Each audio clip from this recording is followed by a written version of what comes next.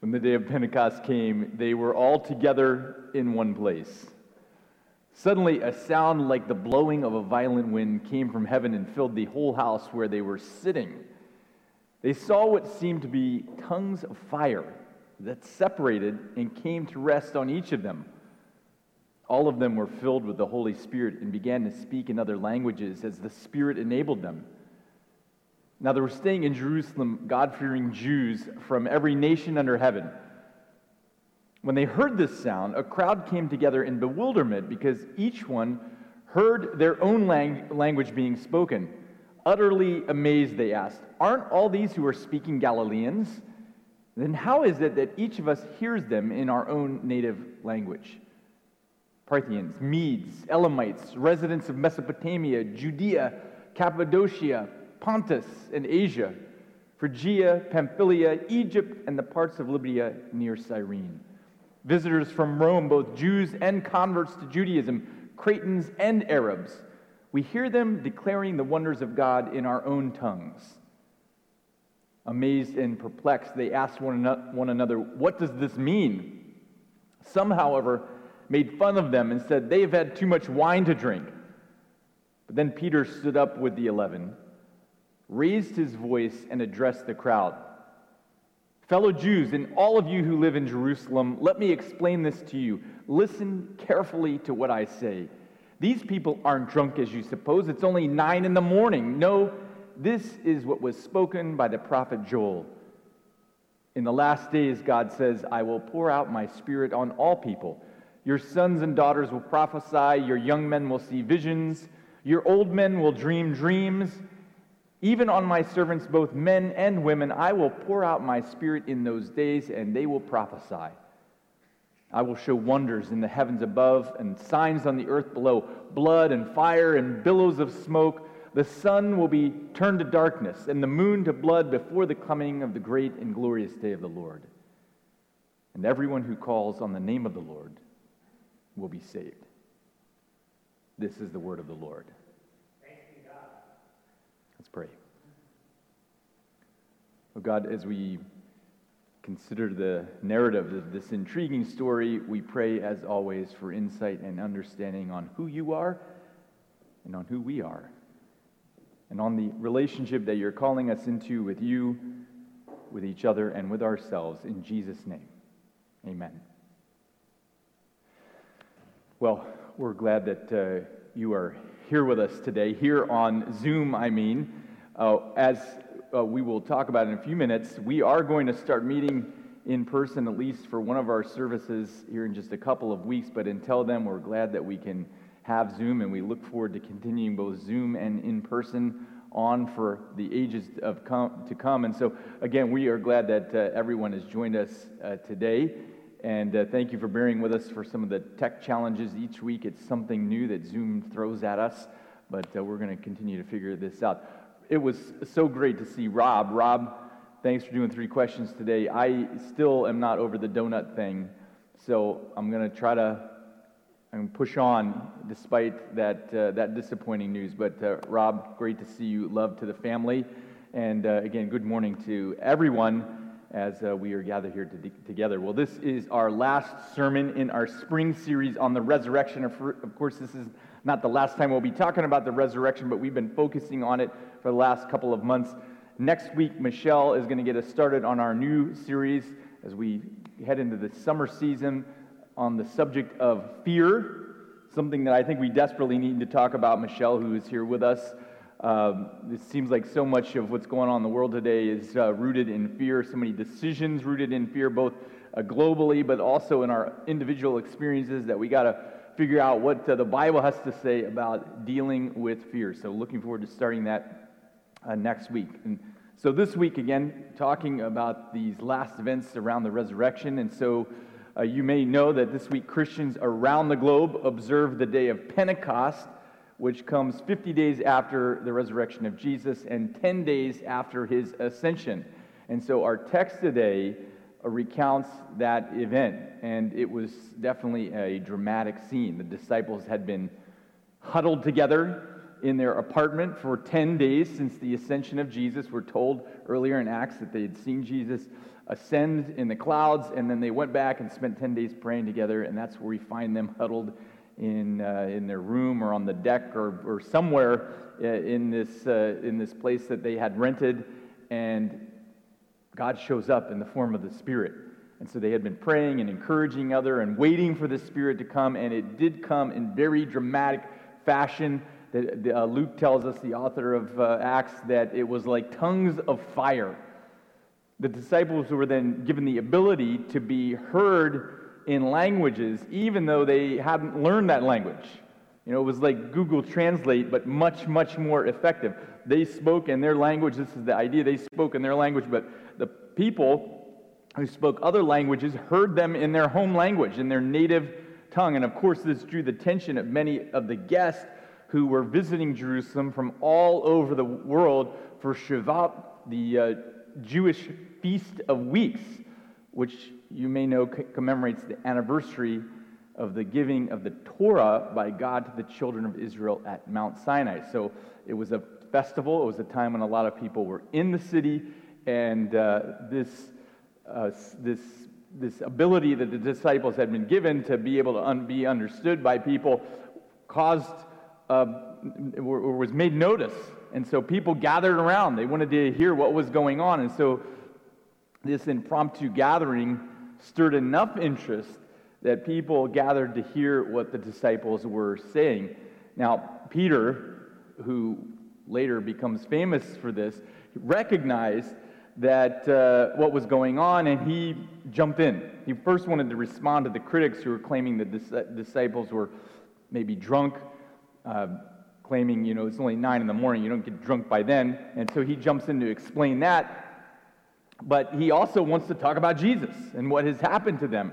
And so he starts his explanation quoting a familiar messianic prophecy from a somewhat obscure prophet who had lived 600 to 800 years before the events of Acts chapter 2. And the prophecy, again, is from Joel chapter 2. And it says, again, in the last days, God says, I will pour out my Spirit on all people. Your sons and daughters will prophesy, your young men will see visions, your old men will dream dreams. Even on my servants, both men and women, I will pour out my Spirit in those days, and they will prophesy. I will show wonders in the heavens above and signs on the earth below, blood, fire, and billows of smoke. The sun will be turned to darkness and the moon to blood before the coming of the great and glorious day of the Lord. And everyone who calls on the name of the Lord will be saved. It's, again, a direct quote from Joel chapter 2. And so, according to Peter, who again was quoting Joel, calling on the name of the Lord is the essential action of a person who wants to survive the tumultuous times of the last days. And it's important to note here that Joel and then Peter is, in essence, identifying the last days as starting upon Jesus' arrival. And so they lived in the last days. So the last days have been going on for a very long time, since Jesus was around. But in reading this passage as I was preparing for today, I was actually reminded of another passage that comes from Jesus' most famous sermon, and it's found in Matthew chapter 7, verses 21 to 23, where Jesus himself says, "Not everyone who says to me, 'Lord, Lord,' will enter the kingdom of heaven, but only the one who does the will of my Father who is in heaven. Many will say to me on that day, 'Lord, didn't we prophesy in your name, and didn't we drive out demons in your name and perform many miracles?' And then I will tell them plainly, 'I never knew you. Away from me, you evildoers.'" And so here we have Peter in his sermon saying that anyone who calls on the name of the Lord will be saved, but Jesus earlier had said there will be some people who will call Lord, Lord, who he's going to say, "I didn't know you at all." And so, which is it? Jesus, who says not everyone who says Lord, Lord will be saved, or Peter, who is quoting Joel, who says everyone who calls on the name of the Lord will be saved? You can see my dilemma as I was preparing. I got to figure this out. going to come here and talk before you. We got Michelle here. We got some accountability. I got to figure out what's going on here. And so what's going on between Matthew chapter 7 and Acts chapter 2? And so as it turns out, this idea of calling on the name is actually an idiom used throughout the Bible, but specifically in the New Testament. And so calling on the name, the idiom actually means to appeal to a higher authority or call on the testimony of someone else. So Peter, in his first sermon, is saying anyone who calls on the authority and testimony of Jesus will be rescued, will be saved. Anyone who makes an appeal of God to the work of Jesus will not be left alone. And so this contrasts directly with what Jesus was saying in Matthew chapter 7. Jesus was talking about something entirely different. Those who say, Lord, Lord, but then it's clear that they want to draw attention to their own actions because they say, didn't we prophesy in your name? Didn't we drive out demons in your name? Didn't we perform miracles in your name? And so there's a distinct difference between the appeals to God in Acts chapter 2, our text of emphasis, and Matthew chapter 7. One is an appeal to the authority of God and to the testimony of Jesus. The other is an appeal to consider the supposed righteous or moral work of the person themselves. One appeal works, the other leads Jesus to say, I never knew you. Away from me, you evildoers. You see, Jesus is clear. The righteous, moral, or good works of any person is not sufficient to rescue us from the mess that we find ourselves in this broken world. And appealing to some good deed we might have done once isn't going to help us get out of the mess that we're in. Isaiah, another ancient prophet of old, he said it like this: all of us have become like one who is unclean, and all of our good acts, all of our moral acts, all of our righteous acts are actually like filthy rags. We all shrivel up like a leaf, and like the wind, our sins sweep us away. That's disturbing. That's Isaiah 64 and verse 6. All our righteous acts, all our good acts are like filthy rags. The illustration here is actually one of excrement. The word literally refers to that idea. So filthy rags, a little gross. But Isaiah is actually saying your righteous acts are kind of like used toilet paper. Isaiah said it, I didn't. Gross. But you think about it, and he's not wrong. And so this brings us to the TV show Friends. You know, there is a reunion. You remember the TV show Friends from the 90s and the 2000s? Well, apparently they're getting back together. I was not a huge Friends fan, but they're getting back together. It's a big deal. Everyone who is a Friends fanatic, very excited about this. But I actually remember, when I was reading this, remembered one episode that really stood out to me, and so we have it here for you today. So Rodrigo is going to play an episode of Friends. Can you hit it, Rodrigo? Sorry, Phoebes. I just wanted to do a good deed, like you did with the babies. This isn't a good deed. You just want to get on TV. This is totally selfish. Whoa, whoa, whoa.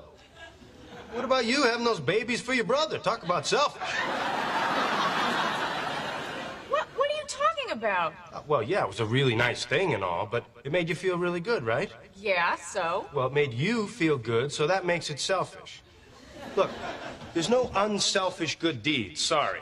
Yes, there are. There are totally good deeds that are selfless. Well, may I ask for one example? Yeah, it's, there's... No, you may not. That's because all people are selfish. Are you calling me selfish? Are you calling you people? Yeah, well, sorry to burst that bubble, Phoebes, but selfless good deeds don't exist, okay? And you know the deal on Santa Claus, right? I'm gonna find a selfless good deed. I'm gonna beat you, you evil genius. Joey, the philosopher or the theologian, But you know what? He's not wrong. I don't know if the writers, they had read Isaiah, but he's not wrong. Isaiah supports Joey's argument. Our good deeds, actually, they're rooted in self, and they're, according to Isaiah, like filthy, dirty, disgusting rags. And so the solution to this dilemma of our works and their inability to help us is presented by Peter when he says, what are we going to do? When we're facing times of turmoil, we've got to call on the name of the Lord. God's work is the only solution to the problem. Inviting Jesus to be our substitute instead of appealing to our own actions to validate our worthiness is our only hope. Peter is saying, just call on the authority of Jesus. And so Peter is asserting a very simple idea in his first sermon, his first gospel sermon, that anyone who trusts in God and appeals to the authority of God will be rescued, will be saved. Now, this isn't some kind of magic, that by just saying the name of Jesus, magic things happen. This is the language of making an appeal. Anyone who appeals to authority and testimony of Jesus will be saved. It's not magic. It's an appealing to a higher authority. Now, great time to clarify the idea of being saved. There are two parts to this. Saved in the final sense is from eternal death, that great enemy of humankind. But there's also an element, and that happens at some point in the future when Jesus returns and those who have embraced him, they are saved from eternal death. But there's also a sense of being saved that happens right now in the present and implies the work of transformation that God works in the human heart when the Spirit is active in a person. And so making that distinction that saving, rescuing from eternal death, that is something that happens and is going to happen. But there's also an element of saving that takes place right now as God works inside of us. And so the implication is that calling on the name of the Lord has implications for both forms of saving, the future saving and also the present saving. And so calling on Jesus as our authority and our validation helps us not just at some future point when we need it to be rescued from eternal death, but also helps us now as we desire to live lives of worth and value, serving and doing good works. If you are in a court case and you call on the witness of Jesus, this is the languages of court. If you call on a higher authority, the idea is that you are going to win. So, this is great news. It's fabulous news. But it leads to the question, why, with this reality, would any of us appeal to our own works? If all that we have to do is call on the name of Jesus to be rescued and to be saved, why would we refer to ourselves? Why would we have to point to some spiritual action that we've done, casting out demons or leading others to go to church or whatever spiritual thing that we come up with? Why would we do this if Peter's saying all we need to do is call on the name of the Lord? That's a fundamental question that we've got to wrestle with. Why are we compelled to prove our validity to God and others using our own actions? Why don't we just call on the name of Jesus? Well, as always, a bunch of responses. I have three for you. Firstly, we make it more difficult because we are unaccustomed to this grace, to this ability to call on someone else in other areas of our lives. To everyone else here on planet Earth, especially here in a place like New York, we don't have the ability to just call on someone else and they're going to fill in for our inadequacies. We don't get that advantage. We have to prove our own validity. We live in a culture that is all about validating ourselves through our work, through our bank account, through our relationships. It's these things in which our identity is rooted. And so appealing to the witness and the work of another person isn't going to work for most of us in our workplace. If you go to work and you do a bad job, but then you appeal to the awesome job that someone else does, that's probably not going to go very well for you. In fact, you're probably going to find yourself without a job, and the other person is going to get a raise. And so this idea of being able to appeal to someone else, unless you have lived a very privileged life, you're not going to be able to appeal to someone else. If your work is terrible, calling on the name of your coworker isn't going to help you. And so the way in which the world works here for most of us, this idea is just of being able to call on the authority of someone else, and that's going to help us. It doesn't work for us. And so we are unaccustomed to that, and it's hard to wrap our minds around the fact that calling on the authority of someone else actually can help us. And so, again, difficult to wrap our minds around.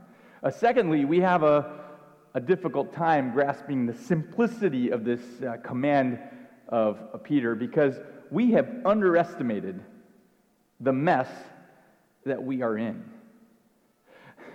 Y'all, we are in a mess.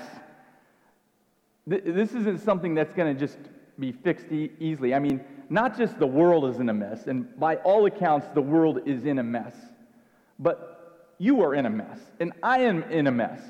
We aren't the people that we want to be. We have things about us that we would like to see changed, and we work on and we try to change, and yet things oftentimes don't get better, or we get better for a little bit and then we fall back into a place that we don't want to be. And so we're in a desperate situation, and unfortunately, I'm not sure that we all are aware of what kind of mess we are truly in. And so I was thinking about this, and I asked my wife, I need an illustration. Do you remember a time when you and I underestimated a mess that we were in? And she immediately reminded me of an experience that we had up in Maine. I don't know if Grace and Catherine and family are on, our friends up in Maine, but if they are on, they probably are familiar with what's called the 100-mile wilderness. And somewhere out in the 100-mile wilderness is Mount Katahdin, and it's beautiful. And my wife and I, in our younger and more foolish days, along with a friend of ours who lives in Maine, decided that we were going to, without any mountaineering experience, we were going to climb Mount Katahdin. And so we drove into the 100-mile wilderness, and we parked our car, and we slept in the car that evening, which was not smart. And then we got up, and we hiked in toward the mountain. And it took us like 8 hours to get from the car to the base of the mountain. And then we foolishly decided, well, we can do this. We missed a sign somehow that was the easier route, and we ended up on the not easy route. And I just remember climbing, and about 2 hours from sunset, we arrived at the top of the mountain. And it was about then we were out of water, we were limping, our friend was limping, he was having to walk backwards because his calf had been pulled. It was about then that we started to realize what a mess we were in the midst of the 100-mile wilderness, on the top of a mountain that had taken us an inordinate amount of time to get to. It was now dawning on us that we were in a mess. I won't bore you with the rest of the story. It involved an emergency room. It involved running completely out of water. It involved some dehydration. It was a rather miserable experience. But the point being here is sometimes we are in a mess and we don't realize it, and by the time we realize it, it's too late. Well, this is kind of like our situation now. We are in a mess. The world is broken. We are broken. And we're not going to get out of the mess on our own. That's the message of the gospel. This is a mess that you cannot get out of on your own. The brokenness of the world, the brokenness of our human hearts is beyond repair. No good deed, no sacrificial giving, no amount of attending a religious gathering, no healthy eating, no spiritual living is going to fix the mess in which we are in. The only solution, according to Peter, is that we call on the authority of Jesus and his work. That is the only hope we have of reconciling the mess that we are in, the world and each of us in our broken human hearts. We have to appeal to a higher authority. That's all we've got. We're not going to fix this mess by being more spiritual or getting it figured out somehow. We don't have the capacity for that. Finally, we don't just call on the authority of Jesus, and we keep relying on our own validation through our own works, because if we're honest, we don't really trust that God can do or will do what he's promised. You know, for some of us, this idea of God stepping in is just too good to be true. What shall we say then? This is a quote from the Apostle Paul. He says, "What shall we say then? That the Gentiles who did not pursue righteousness have obtained it, a righteousness that is by faith, but the people of Israel who pursued the law as the way of righteousness have not attained their goal." But why? Because they pursued it not by faith, but as if it were by their good works. They stumble over the stumbling stone.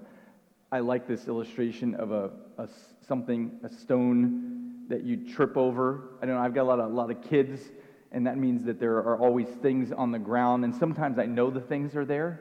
I know the Legos are there. I know the shoe is there, not where it's supposed to, but it's there, and I trip over it even though I know it's there.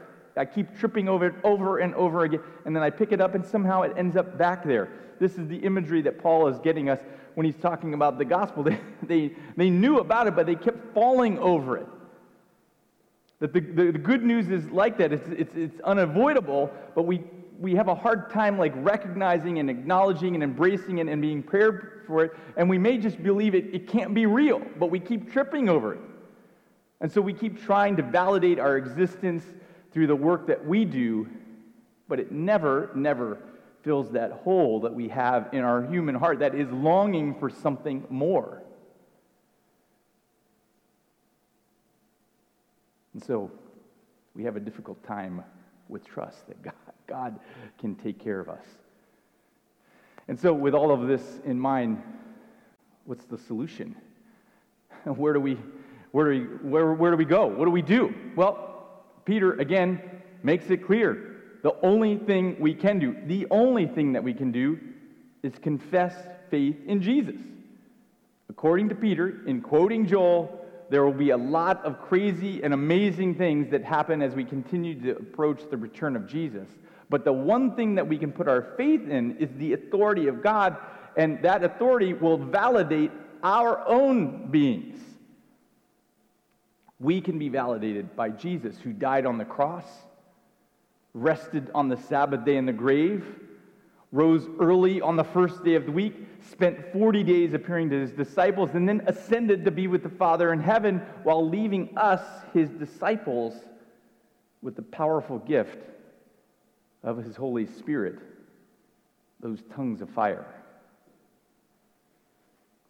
And so, how do we learn to continue to appeal to the authority of Jesus when we can't validate ourselves? Well, when you aren't feeling good enough about yourself, call on the name of Jesus. Call to the authority of Jesus. When you are feeling good enough about yourself, call on the name and authority of Jesus. When you condemn yourself, call on the name of Jesus. When you praise yourself, call on the name of Jesus. When you feel inadequate, call on the name of Jesus. When you are feeling like a champion, time to call on the name of Jesus. When you are trying to be a better person, call on the name of Jesus. Or when you feel like you've got it all together, it's time to call on the name of Jesus. When you feel small or you feel big, that's the time to call on the name of Jesus and confess faith in the only one who's going to get us out of this terrible mess that we are in. Quit going to your filthy rags to validate yourself. God loves us based on our identity, and God saves us based on Jesus' identity. Consider these words of the Apostle Paul. He says this: because of his great love for us, God, who is rich in mercy, made us alive with Christ even when we were dead in our transgressions. It's by grace you've been saved. For it is by grace you have been saved through faith, and this is not from yourself. It's the gift of God, not by works, so that no one can boast. For we are God's handiwork, created in Christ Jesus to do good works, which God prepared for us to do in advance. Today, we have the opportunity to embrace the work of Jesus and be transformed by his Spirit, his saving Spirit that will save one day from the terrible outcome of eternal death, but also saves now by transferring our human hearts into hearts of love and joy and peace and kindness. A transformation that is never, ever, ever going to happen on its own. So, as we come to an end of this journey through the story of the resurrection, and we turn our attention to new things, we turn our attention to the subject of fear, may God do in us what we cannot do for ourselves as we confess faith and call on his name and his authority to do what only he can do in us. May he do that for us today. Amen.